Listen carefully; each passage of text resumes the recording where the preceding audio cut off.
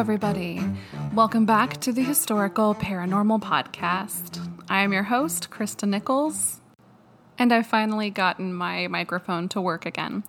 There was some issue with the adapter. I just replaced it, and it worked perfectly, so hooray! I am your host for the Historical Paranormal, also researcher, producer, everything, for this one-woman show. But as you've noticed, my episodes have been few and far between. And the reason for that is my hectic life, which I have been kind of hinting at. There's been a move, there's been a couple of job changes, there's been a lot going on. And another part of that is actually a divorce. And I've been very reticent to discuss this type of thing. One, because I'm a very private person. But another reason is that I just don't want to hear the I'm sorries and the, oh gosh, you poor thing type comments. No good marriage ends in divorce. I believe a now canceled comedian said that, and regardless of his cancellation status, it is true. I'm happier. I'm sure my ex is happier knowing that that period of strife in our lives is over. So if you're going through this, if you have gone through this, know that you're in good company and all is for the best. Things will work out as they should. But other than that, things are pretty steady and calm, which is my favorite way for them to be. So good news on that front. I'll be able to focus more on things that make me happy. And this podcast was originally started 2 years ago. Or almost 3 years ago. I want to say 3 years ago. Oh my gosh, time flies. This podcast was originally started as a way to cope with depression and a lack of fulfilling activities in my life that would focus on me instead of focusing on somebody else. And I think for everyone that's so important. And I can hear my mom now, which I don't think she listens to the show anymore, but I think after certain episodes she was done. But I think if she had heard that, she would be like, no, your child and your husband should be the most fulfilling things in your whole life forever. And that's just not who I am. They are, my child anyway, is the most fulfilling thing I've ever done. But it is still focusing on somebody else. And I was doing zero of that at the time in June of 2019 when I published my first episode. And now we're 48 episodes in. So I want to get back to why I started this. And get back to activities that do focus on something that I love and I love to research. So without any further ado, let's get back to that. So we left the Borden family in pretty much tatters, starting to rebuild after Loudwick lost his wife and 2 children to his wife. And that tragedy was just being gotten over when Andrew Jackson Borden married his first wife. So let's actually get into a little bit before that. Let's get into Andrew Borden's life and who he was. So Andrew and his father both had to work hard for their money, however they got it. His father would miss most of the boom that took place in Fall River. So Andrew would grow up with a strong work ethic and a frugality that he would keep throughout his life when it came to his own comforts and those of his family. Andrew Jackson Borden was born to Abraham Bowen Borden and Phoebe Borden on September 13th of 1822 in Fall River, Bristol, Massachusetts. While by no means poor, his family had to work every day for a living, with many more wealthy families, including the other branch of the Bordens in the city, living on the hill. And by the way, I keep mentioning this. I mentioned it in the last show, and I'll keep doing it because it will have a greater weight later on when we look at possible motives for the murders. So it's difficult to find a lot of information on Andrew's likes, dislikes, and life prior to the murders. We know that while his family didn't struggle for money, he most certainly did, as he was establishing himself later on. He began his adult life as an undertaker, which I can imagine was difficult and emotional work. And just to mention again, I know that there's kind of a misconception out there that people in any time before like 1950 didn't mourn the people who they lost because they expected it so much. No. And you'll see this coming in the next few minutes here as we get into the story. They were very much mourned. While they did expect that this could be a thing, it's possible at that time that children and people would die a little easier than they do now. It still hurt, right? You're still losing a part of your life, somebody you've grown up with. So I can imagine that this was hard work. Now, where I will say that there's a nugget of truth to that is that for an undertaker, they may have had, and Andrew himself, having experienced loss early on as well, may have taken a less emotional view on it or take to it. Who's to say? But he did that, and he stayed doing that for quite some time. But in his business, he noticed that there was room for other options when it came to Fall River's coffin selection. So from there, he began constructing coffins to create another source of income. And he eventually did make enough selling and manufacturing coffins, and from there furniture, to where he felt he could start a family. The upstanding woman who caught his notice was Sarah Anthony Morse. She was from an upstanding family in Fall River that had something in common with the Bordens, and that there were poor members and rich members. Though, unlike the Bordens, not many members in the middle class. For example, Sarah's father, Anthony, sold tin from a street cart to make his living. And he was an artist and he did other things, but in every article that I could find, he was listed as a tin peddler. Also, I found an expression that I've never heard, and that is swamp Yankee. And I guess this was the so-called lower end of a lot of these families that were not spoken to or spoken of. And I've never heard that term in my life, so I thought I'd share that with you. Swamp Yankees. Interesting. But anyway, so she had experienced a life full of loss and disappointment up until the very moment they met. Many members of Sarah's family, including her own mother, had died of common illnesses, and 3 of her siblings had preceded her in death. Her father remarried within the year of her mother's dying, which was not uncommon at all at this point, but still probably caused some misery. So it must have been wonderful to meet a man who was self-made like her father, but more modern in his sensibilities. He loved her and wasn't like all the other men of his time who would keep his feelings to himself. It's universally agreed that their match was a love match, and their wedding was reported as an extremely happy occasion for everyone who attended. The couple immediately moved in with Andrew's sister, Lorana, and her husband, Hiram Harrington, upon marrying, and spent a few years enjoying each other's company and learning more about each other as partners. 4 years into their marriage, they were blessed with their daughter, Emma. Sarah was overjoyed with her daughter and took pictures with her separate from Andrew, which wasn't a slight to him, but more of a fun occasion for the two of them. And I specifically say this because there's a picture that does exist, but it's also because it's something that wasn't really done too often back then. Photography was still very expensive. So to have a mother and daughter photo shoot is really special. So I thought I would mention that. And I have to say, I think they had some trouble getting pregnant. Not only was Emma born 4 years into the marriage, was just definitely different and uncommon. 5 years after Emma, they did get pregnant with another daughter, Alice Esther. Unfortunately, the family would enjoy Alice's life for only 2 years. She passed away from what was termed dropsy at 2 years old, and I believe it was called dropsy of the head.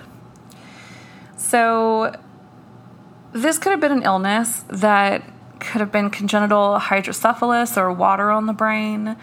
It could have been any little thing. I mean, it's really hard to tell, but the loss must have been devastating. Sarah had grown up with loss all around her, but had never known it of her own children. She had maybe lost babies, like miscarried, but I don't think it was, at least it hasn't been recorded in history if she ever did. But to miscarry a child and then to have one die at 2 are two different things, and I can't imagine how she felt. But her health did decline at that point, and it was determined that she had uterine congestion, which is a condition of swollen veins in her lower abdomen causing pooling of the blood in the veins, sharp pains, and bulging veins. And so Sarah really slowed down, which was commented on by her friends at the time, but she still had one more child. Elizabeth Andrew Borden was born on July 19th, 1860. Like Sarah, she was given her father's name as her middle name, and this was often done in families of English descent to indicate the child's parentage. After Lizzie's birth, though, Sarah's health continued to decline, and she passed away on March 26th, 1863, shortly before Lizzie's 3rd birthday. Emma was 12 years old at the time of her mother's death, and I can't imagine how hard that must have been on her. Now, Lizzie being so young, it's doubtful that she had any memories of her mother, maybe very short ones, but there's nothing that exists to say that she did. Which makes sense because, of course, Lizzie was under 3. Why would she remember? But a lot of articles online will speculate that Lizzie resented Abby because she replaced her mother in her mind. And maybe she wasn't very maternal, having no children of her own. I don't know, but there's really no basis in fact for that. So I'm putting it out there. If anyone had resentment towards Abby for replacing her mother, it would have been Emma. But we will get to that. So, Sarah was laid to rest in the Oak Grove Cemetery, and soon after, her father moved with his second wife, Rhoda, to Macoupin, Illinois. He and Rhoda had 2 more children together, but it's unlikely that Sarah's children and his ever met. So that was that second wife, Rhoda, who he married directly, like within the year after Sarah's mom had died. And again, they had 2 children, but they didn't have 2 children until they had moved to Illinois. So I'm not sure why I'm including that, but it is of interest. So for 2 years, Andrew mourns Sarah's loss, but he finds solace in a friend, Abby Durfee Gray.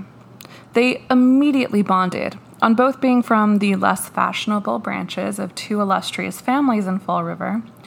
And in addition to that, they also had the shared experience of being stepchildren.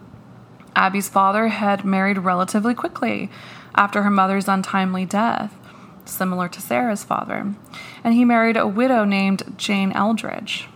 Jane was only 2 years older than Abby, her new stepdaughter, though, and while we don't know if it caused any strife between them, she certainly did understand what it felt like to have her mother supplanted by another woman. I mean, a woman who's only 2 years older, I don't know. That would be a thing. But in this time, like we said in the last episode, it's really not that uncommon to see men marrying not only younger, but several times. So maybe it was just par for the course. Maybe she didn't think anything of it at all. Who knows? But Abby in general was a homebody who helped raise her niece and nephew, as pretty much everyone around her were starting families and getting married. And she found a place to live with her sister Jane and her husband, who I believe his name was Elijah. But they had 2 kids, and she just had the best time helping to raise those 2 children.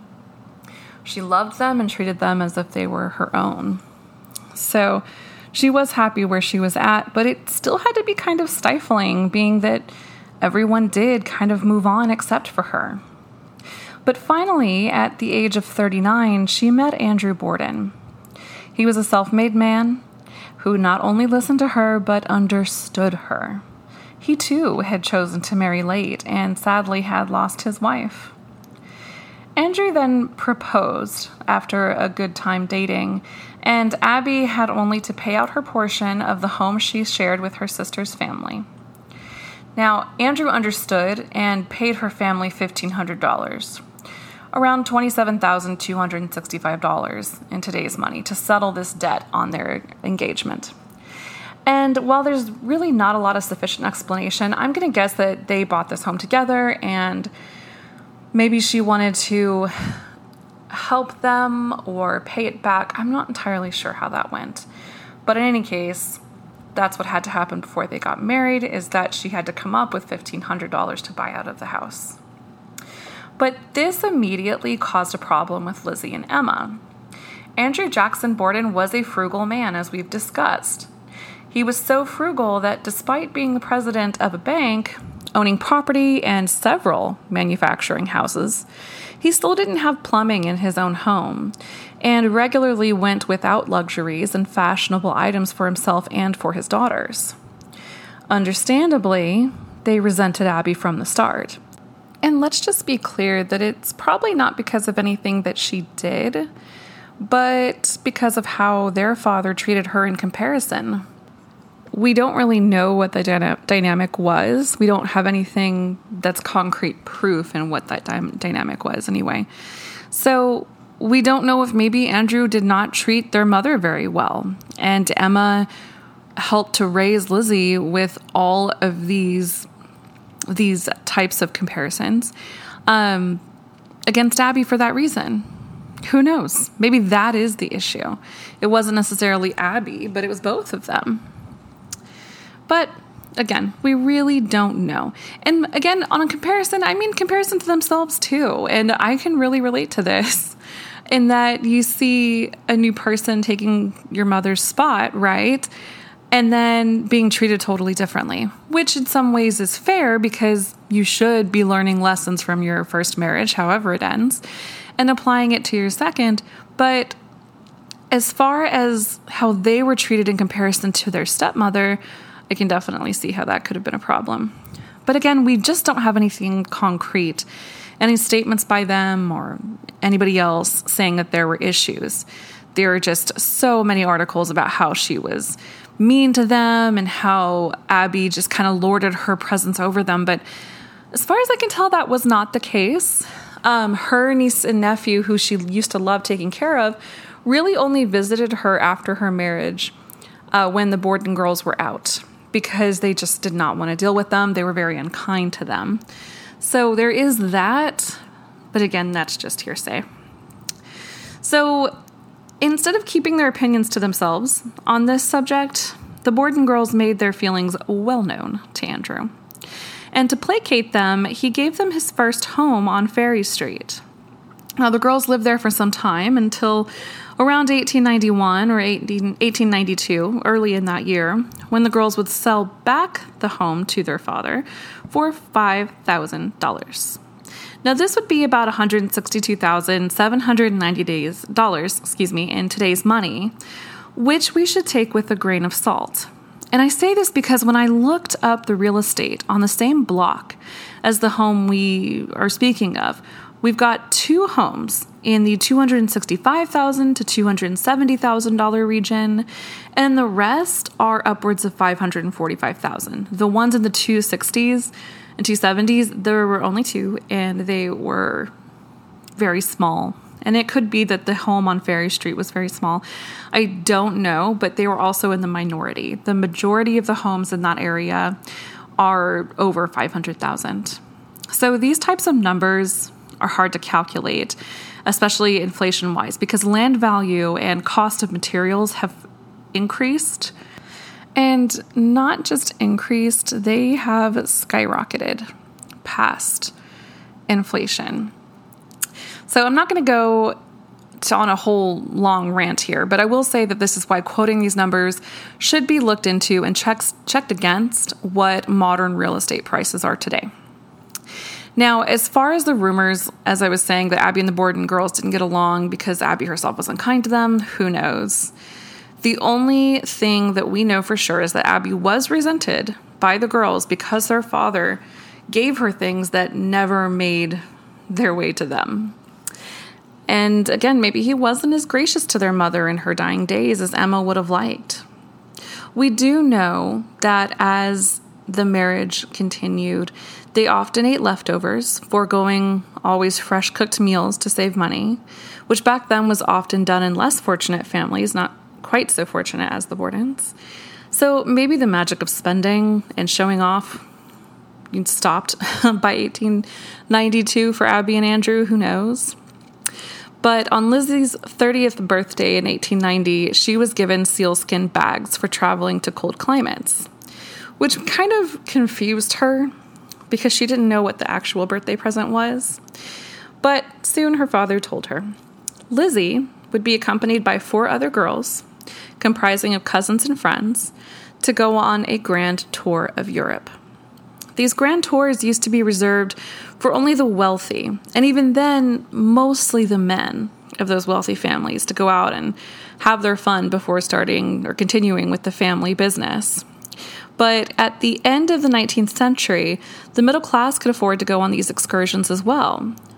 Shipping companies like Cunard and the White Star Line were making ocean liners to accommodate the vast migration of immigrants to the Americas and visitors to Europe. So Lizzie and her group set off for a long journey to Europe. And nowadays, to go to Europe as Americans, we'd be lucky to spend 10 days there? I mean, that would be a fantastic vacation. But Lizzie and her group spent a glorious 19 weeks traveling to England, France, Italy, probably Vienna. We actually don't have her itinerary from this trip, but it's safe to say she saw all of Europe. And at the time, a lot of the lines, especially Cunard, which was known for safety, would have gone to the major European countries and especially to Austria. Now, Austria was kind of experiencing a little bit of strife at the time. However, Vienna would not have been necessarily wrapped up in that at that point. So it was really a great trip. And I'm not sure why Emma didn't go. I couldn't see that there was any information on why she didn't go, but she did not. But as far as we can tell, Lizzie was overjoyed to be there. And it said that she bought a lot of prints from various shops, copying some of the greats and sketches. I'm sure she bought a few of the fake ancient artifacts that were running or probably still being sold in the streets of Europe today. But especially then, because they were about to hit Egyptomania. And I'm sure then maybe Egypt wasn't part of it, but Rome certainly was. So I'm sure there were some of those fake artifacts purchased, as many people were the dupes of con artists back then. And oh my gosh, it must have been so easy to do too. But anyway, I won't even go on about that. The amount of time I spend thinking about how it must have been so much easier to make a living back then, or to get away with making up false artifacts, is embarrassing. So I won't even go into it, but it is something I think of. I'm not that person, so I probably still wouldn't do it. Or I'd be the person to be like, actually, you're dumb for buying this, because in this ridge right here, you can see that didn't even happen until a century later. So this is obviously fake and you're dumb for buying it. Anyway, enjoy your purchase. That's the thing. I could not keep my mouth shut. So I would be the worst con artist ever. But anyway, I'm sure that coming back was difficult because Europe at this time and many of the salons would have been just absolutely opulent and gorgeous, and the finest, most delicate clothing would have been worn. So I'm sure Lizzie came back with all of these ideas and things, and she had been known even from her earliest school days to be a sharp dresser with a witty and sarcastic mouth. And even with all that, she was still very reserved. I think she had one school friend, it said, that she stayed with and made friends with, but she and Emma kind of kept to themselves. But that yearning for grandeur, for living on the hill, for living a much more opulent life than they did, was ever present. And I'm sure upon returning to Fall River, Massachusetts, it hadn't gone away. If anything, I think it reached a fever pitch.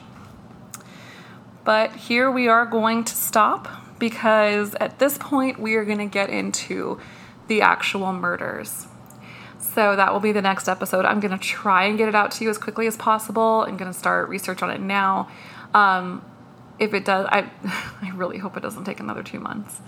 But I'm working on it. So this has been probably one of the more difficult episodes to research because there's so much information available about the murders, but so little information available about the people they were before that.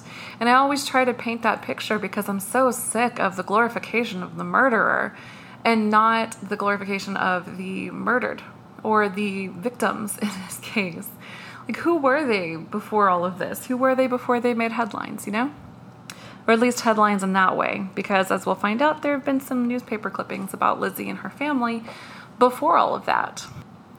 So with that, I will see you next time, and we will get into the actual murders of Andrew Jackson Borden and Abby Durfee Gray Borden.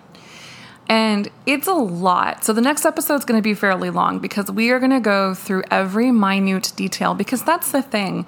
In this case, every single detail has been discussed down to the minute, y'all. So I'm excited to get into it and start making inferences. I'm starting to change my opinion. I'm starting to think maybe Lizzie didn't do it, but I mean, I know that I had said I think she knows who did, and I still think that. I think it might be Emma. I don't know. As far as motive goes, I'm seeing it for both, but definitely more for Emma. Because, you know, maybe she's really good at it. We don't see any information about her. But that's my opinion going into episode 3. That will probably be all murders and all the trial, or just the murder. No, I don't know what it'll be. We'll see. I'm not sure yet if this will be a 4-episode or a 5-episode arc, and I'm starting to think it'll be 5. So we will see. This is a much bigger undertaking than I ever thought that it would be. And I'm not surprised. I mean, there have been literal books written about this time frame and these people. So I'm not going to get every single detail, but I'm going to get as much as I can for you guys. So with that, I will see you later. Until next time, y'all be nice, be kind, be safe. Bye.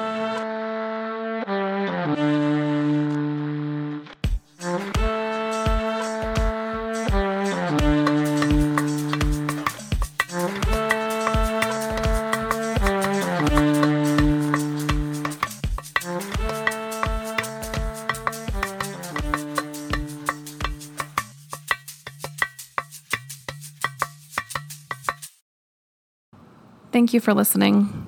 The Historical Paranormal Podcast has been written, narrated, and produced by Krista Nichols. As always, thanks for listening, and thank you for reaching out if you have. I always, always appreciate it.